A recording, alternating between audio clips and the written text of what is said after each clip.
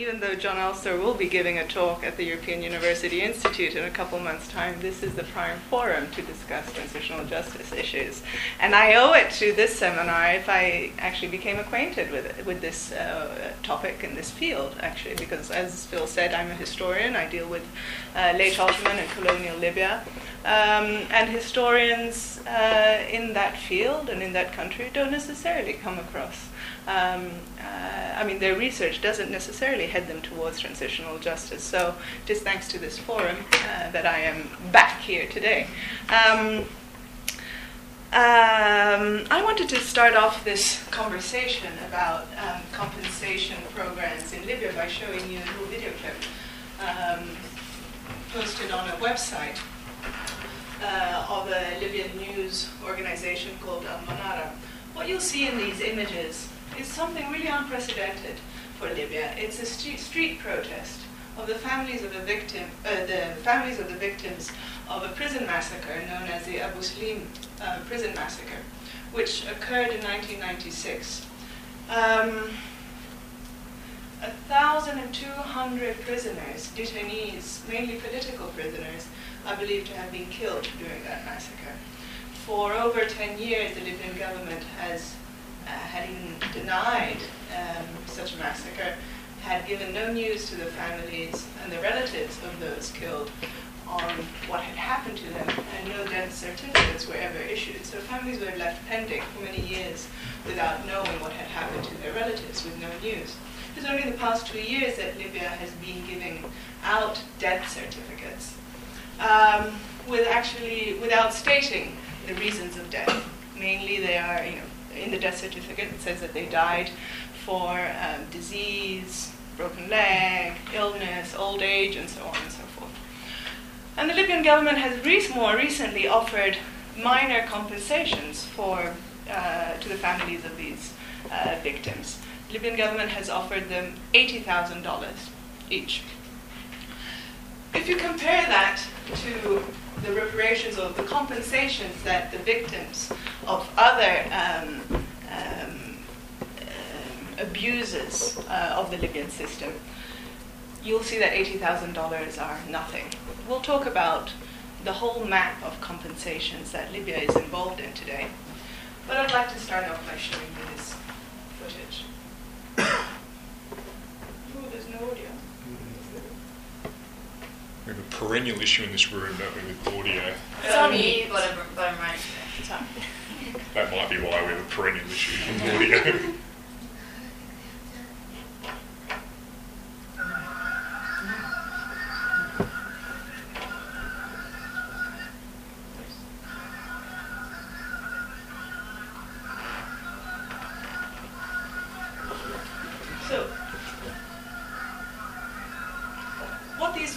What the relatives of these families are chanting mainly are slogans of the sort, "Where are our children? We want to know. Gaddafi, we do not want money, we want the truth. We do not want money, we want the head of the perpetrators." This is a completely new rhetoric in Libya, where so far political discourse has been dominated by issues of money. The quest for truth has really not existed. Public demonstrations of this sort are rare. Since August 2009, there have been weekly protests of these sorts in Benghazi, which is the main opposition city in Libya. And veiled women have been standing in front of the court of Benghazi showing the photos of their children that went missing. And the spokesman of the relatives of the victims of Abu Slim has been on major Arab channels demanding truth, accountability, and that the perpetrators of this massacre be brought to justice.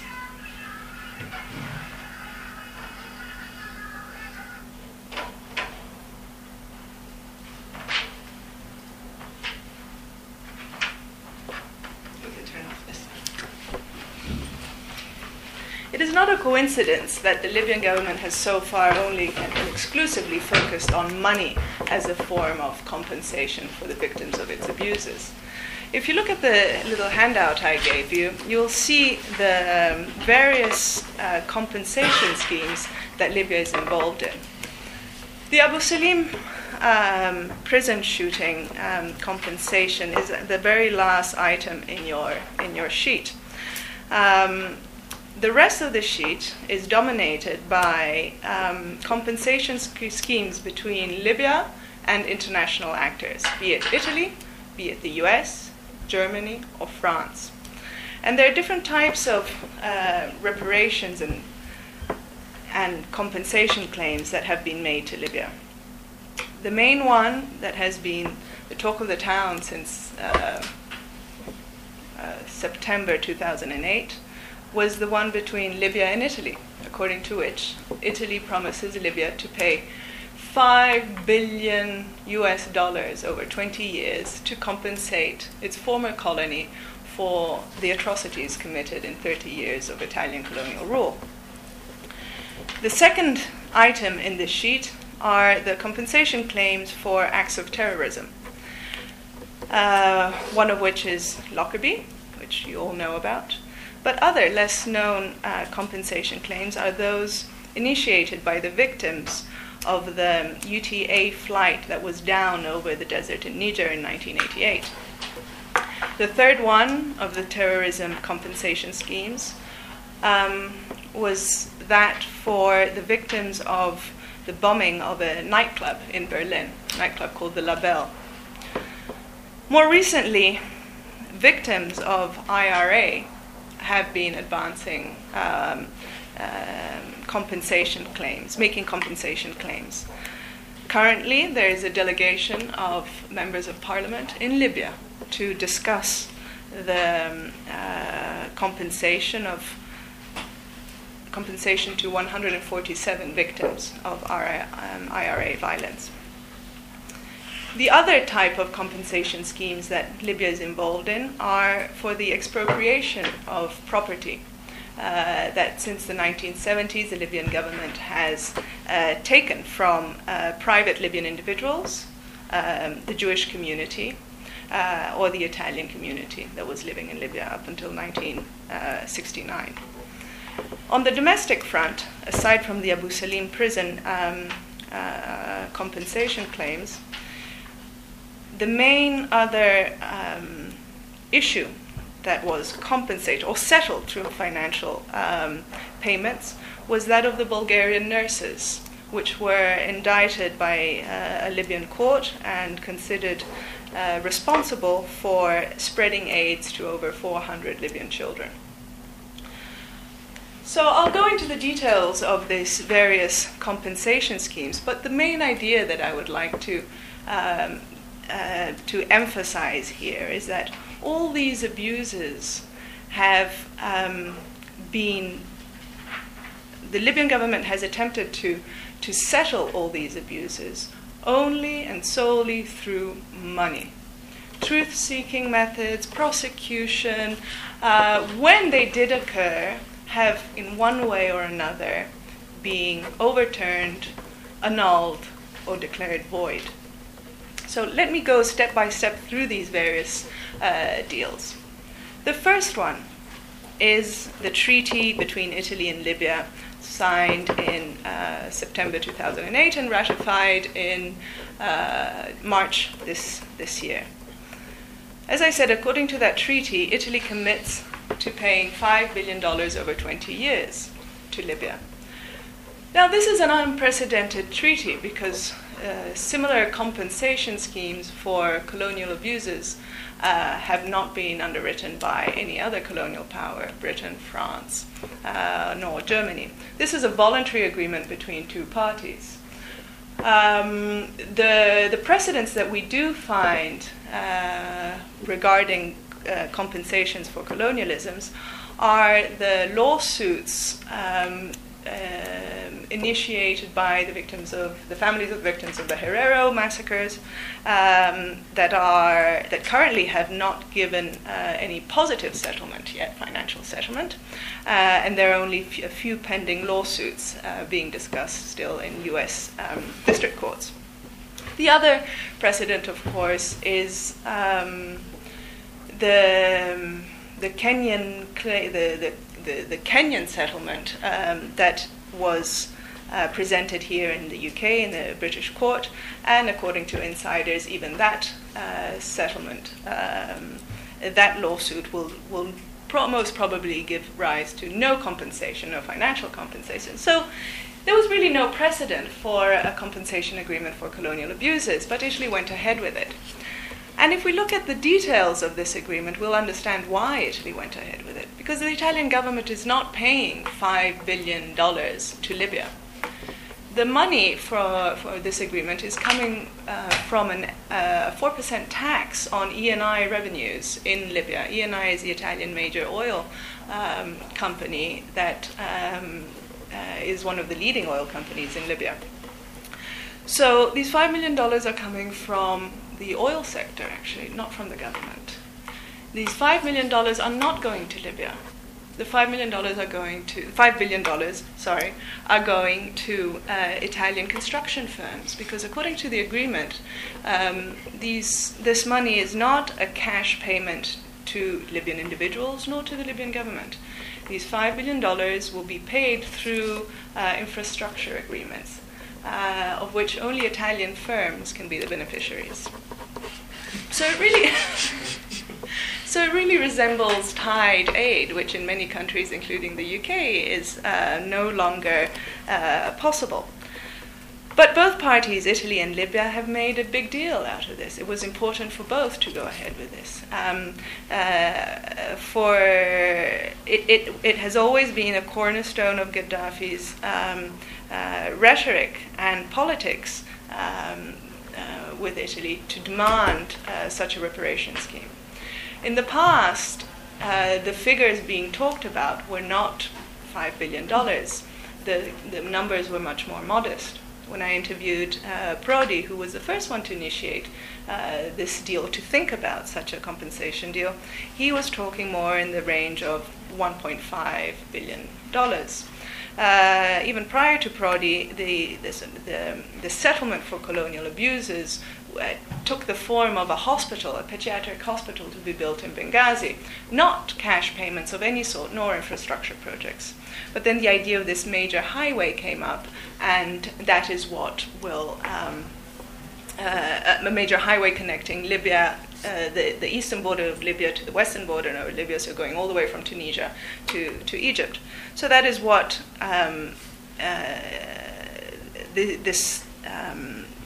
these investments will be paid for.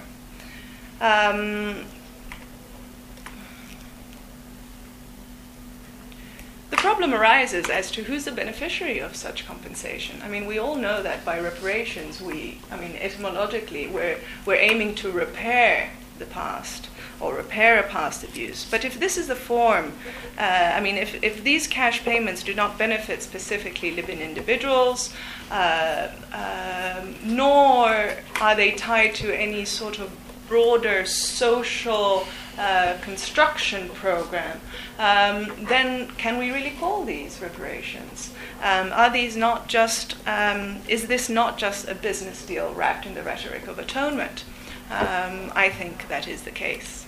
Although Gaddafi is very happy to consider these payments as compensations or reparations, and in fact in Libya they call these payments tawidat. Now, tawidat, this brings me to another issue, which is an underlying idea that I would like to develop here, and I'd like to hear your comments on this. Reparations in Libya is routinely translated as tawidat. The Arabic speakers among you, I see one for sure, what do you understand as tawidat? Actually, that's the problem I face, because I wrote my thesis on reparations within the Arab-Israeli conflict. And I often thought of how to translate the word reparations. But because even within the English language, unless you really have read and understand something about the meaning of reparations, you immediately speak to anybody, they immediately tend to equate it to compensation. So even in the English language, you have to have a discussion about what reparations is, and then something broader. I haven't come up with a term in Arabic. Well, somebody suggested the correct term, or the International Center for Transitional Justice approved term, which is Jabr al-Darar. Yeah, it's not a term. Then it's a translation, but there isn't a word that captures the meaning of reparation. Well, bottom line, the problem is that tawidat means and is understood as monetary compensation. So what we're seeing in Libya is that Libyan government officials, and in particular the head of the Libyan Studies Center, which is sort of the academic branch of the Libyan government that deals with colonial issues or the colonial past, is very adept in transitional justice theory and makes use of the literature of reparation politics, but he's consistently using it as translating it into Arabic with the word tawidat. So what I think is happening in Libya is that government officials are reading translations of transitional justice theory as well, but they're reading it translated as tawidat, and therefore they do not really capture the semantical undertones of what we understand as reparation politics, as something that embraces not only compensation schemes, which can be certainly a part of it, but also truth-seeking commissions, memorials, more of a public role of rapprochement between parties. And that idea of reparations, understood as financial compensation, is what has pervaded Libyan politics in all these other bilateral agreements. In fact, if we turn to the settlements for the abuses of, the victims of terrorist acts, even in the case of Lockerbie, we can say that the main focus of the Libyan government and of the international actors involved in it was to get financial compensation from Libya.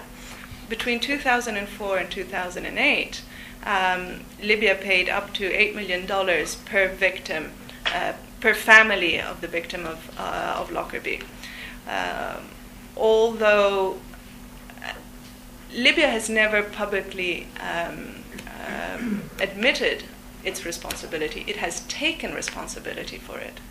As you all know, there was a court case over the Lockerbie bombing, which found al-Megrahi guilty of the Lockerbie bombing. However, most international prosecutors today, investigators as well, believe that had the Lockerbie case, had there been an appeals hearing for the Lockerbie case, they would have probably acquitted al-Megrahi, because actually the proofs that were shown in court and which tied Megrahi to the Lockerbie bombing were not that strong, and al-Megrahi was probably not really guilty of the Lockerbie bombing. So in the case of Lockerbie, what we're also seeing is a great emphasis on financial compensations at the expense of justice. Some observers have also believed that the release of al-Megrahi from Scotland and on humanitarian grounds was instrumental in order to avoid that the case reach an appeals hearing, and therefore the truth about Lockerbie be revealed. In 2008, the U.S. government signed a very important final settlement on all pending lawsuits filed in U.S. courts against Libya for terrorism acts. And this is a U.S.-Libya comprehensive compensation settlement. And following this settlement, even George Bush signed an act according to which Libya can no longer be prosecuted for claims in order to obtain claims for terrorism-related activities. So that settles, that ends any possibility for prosecution in the US. And the release of Megrahi from Scotland ends any possibility of prosecution in the UK, unless there will be a parliamentary inquiry about it. So again, we see money at the expense of truth. The other case, the UTA flight, is really interesting. This is a few of you will actually know about the downing of this flight. Am I wrong? Who knew about this case? UTA flight, more or less, somebody. The interesting thing about this case is that it actually did reach claims for compensation were filed by the 7 U.S. victims of this plane crash, and there was a final judgment by a U.S. judge, Judge Kennedy, of the Washington D.C. District Court, which awarded these 7 victims $6 billion of compensation, 2 of which were for the airliner, and more or less 4 were for the 7 families of victims. Now, the 2008 act signed by George W. Bush actually annulled that hearing. And so those families which had originally in court been awarded $6 billion will then only be awarded about $10 million each, according to the final Lockerbie and comprehensive compensation scheme. So even in that case, we see that when there was a legal procedure that was overturned or annulled for monetary compensation. In the case of the La Belle Disco as well, there is the families of the victims are compensated with $35 million following a Libyan-German agreement, and in the case of the U.S. victims of that bombing, that also will be settled with the 2008 comprehensive compensation scheme. Now that gets us to the IRA victims. According, again, to the 2008 comprehensive compensation scheme signed by the US and Libya, 3 US IRA victims were awarded already $6 million each. So it is on that legal precedent that now British members of parliament are asking for similar compensation, $1 million each, for the 147 families of the victims of IRA bombing. And the reason for that is that Libya supplied throughout the late 70s and 80s Simtex to the group. In the case of property expropriation, again, we see that restitution of private property is going on, but there's no real historical inquiry into why these properties were confiscated. Again, there's no legal accountability for what happened throughout the 70s and 80s in Libya. You see between brackets I put the words Jews and the Italians because the restitution or the compensation for the Jewish community and the Italian community is still very much being talked about, and nothing has been finalized yet. Only the compensation for the Libyan victims the Libyans whose property has been expropriated has actually gone forward and is being settled now. This brings us back to the compensation schemes for domestic abuses. As I said, in the Abu Salim case, 1,200 political prisoners were shot to death following a small prison riot, actually, in which the prisoners were just demanding better conditions, better health conditions, better food conditions, and Libyan troops went in. There was a government-appointed committee to discuss with the prisoners, and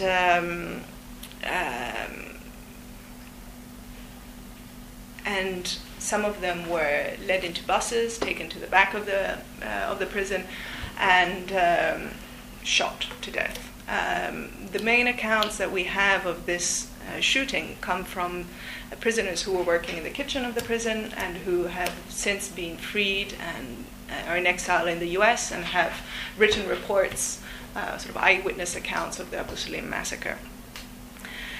As I told you, the Libyan government has up until recently really never recognized its involvement in this massacre, and only in this past 2 years have the families been receiving death certificates. What the families that you saw in that little video are outraged by is not only the silence of the Libyan government, but also the small amount of money that they're being awarded. $80,000 per victim or per family of victim is nothing if you compare it to the millions of dollars of the victims that the Libyan, the US, the Italian, the British victims that the Libyan government has paid for. But more importantly, they are demanding accountability. They say that they're not interested so much in money, but they're interested in seeing the culprits brought to justice. If you think that the current foreign minister of Libya, Moussa Koussa, was the person who ordered the shooting, you understand the problems there. The old guard is still in power, and it'll be hard that the Libyan government will actually agree to holding those people accountable. But in an unprecedented move last month, the Libyan courts have actually asked anybody who considers himself victim of an abuse of the justice system to file a report to the local court so that perpetrators of these abuses can be prosecuted. Now, what will happen with that? It's hard to tell.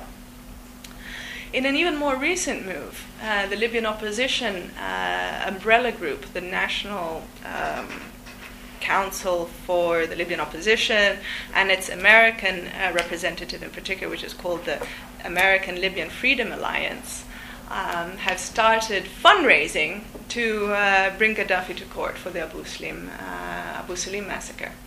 They have yet to make an announcement on which legal forum they hope to present the case to.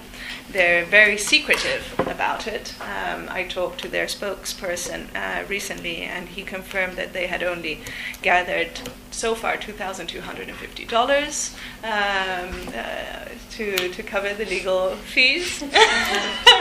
And didn't want to.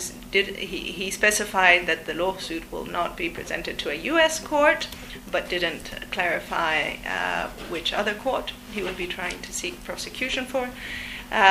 He was hoping that the hearings will be actually, the case will be accepted by whatever court it is that they're planning to present it to, and that they have already made agreements with the lawyers. So will this be an international, will this be heard in an international court or in a domestic court? I still do not know. He says that the announcement will be made towards the end of the month. Hopefully in the end of the month.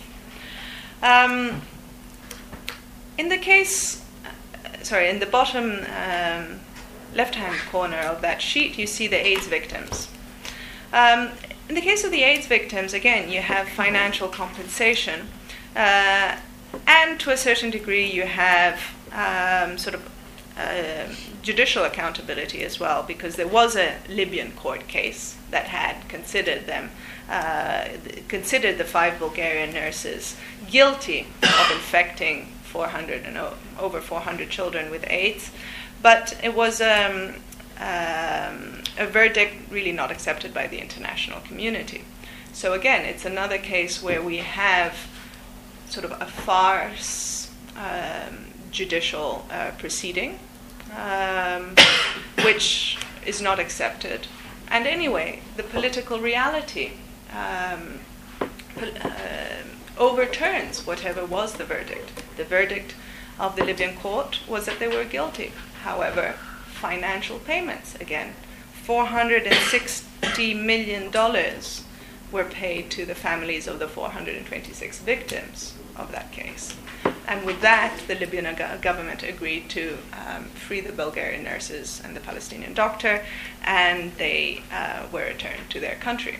So in all these instances, you see that payments take the forefront over accountability, over investigations, over just the deepening of historical inquiry about these past abuses. In the case of the AIDS victims, the liberation of the Bulgarian nurses brought really no further inquiry into the abuses that led to the death of those children. In the case of the Italian compensation scheme, the promise of those payments or those infrastructural investments brought no more understanding of those past abuses. And on the contrary, there seems to be a clear intent to just close the chapter of the past in order to look forward. And so no attention is awarded to furthering any historical inquiry of those past abuses. In the case of Lockerbie, well, we still have to see what will happen and what the British government will decide to do, whether to open a commission of inquiry or not, and if so, where that will lead us. But as we stand today, again, payments were preferred over truth and accountability. Let me just add a little note. One of the things that is rarely understood with regards to the pardon of al-Megrahi, or more specifically, the hero's welcome that was given to al-Megrahi, is that in Libya many things happen. There's it's politics in Libya is dominated by reciprocity. So the hero's welcome that was given to Megrahi when he arrived on a Boeing flight from Scotland was the same hero's welcome that Bulgarian authorities gave the Bulgarian nurses when they were freed and pardoned in air. And if you understand Libyan politics in those terms, do ut des, what you give me, I give you in order to take back, you actually understand that the way Libya has dealt with these compensation schemes, with its domestic compensation schemes, more specifically the Abu Salim one, is just the mirror image of what it has been doing with international actors. Because in these international compensation schemes, it's always been about financial payments. Libya's way of dealing with its domestic abuses just follows along that same path. Said that, I think there's still hope for a broader understanding of reparations and of transitional justice theory, given that there are these domestic abuses that are now emerging and which now might be taken to court. We might now be seeing a sort of a shift and a broader understanding in Libya of the term reparations, and it might be that we will see in the upcoming year or so more truth-seeking methods in Libya with regards to these open issues. Thank you. Thanks, Claudia.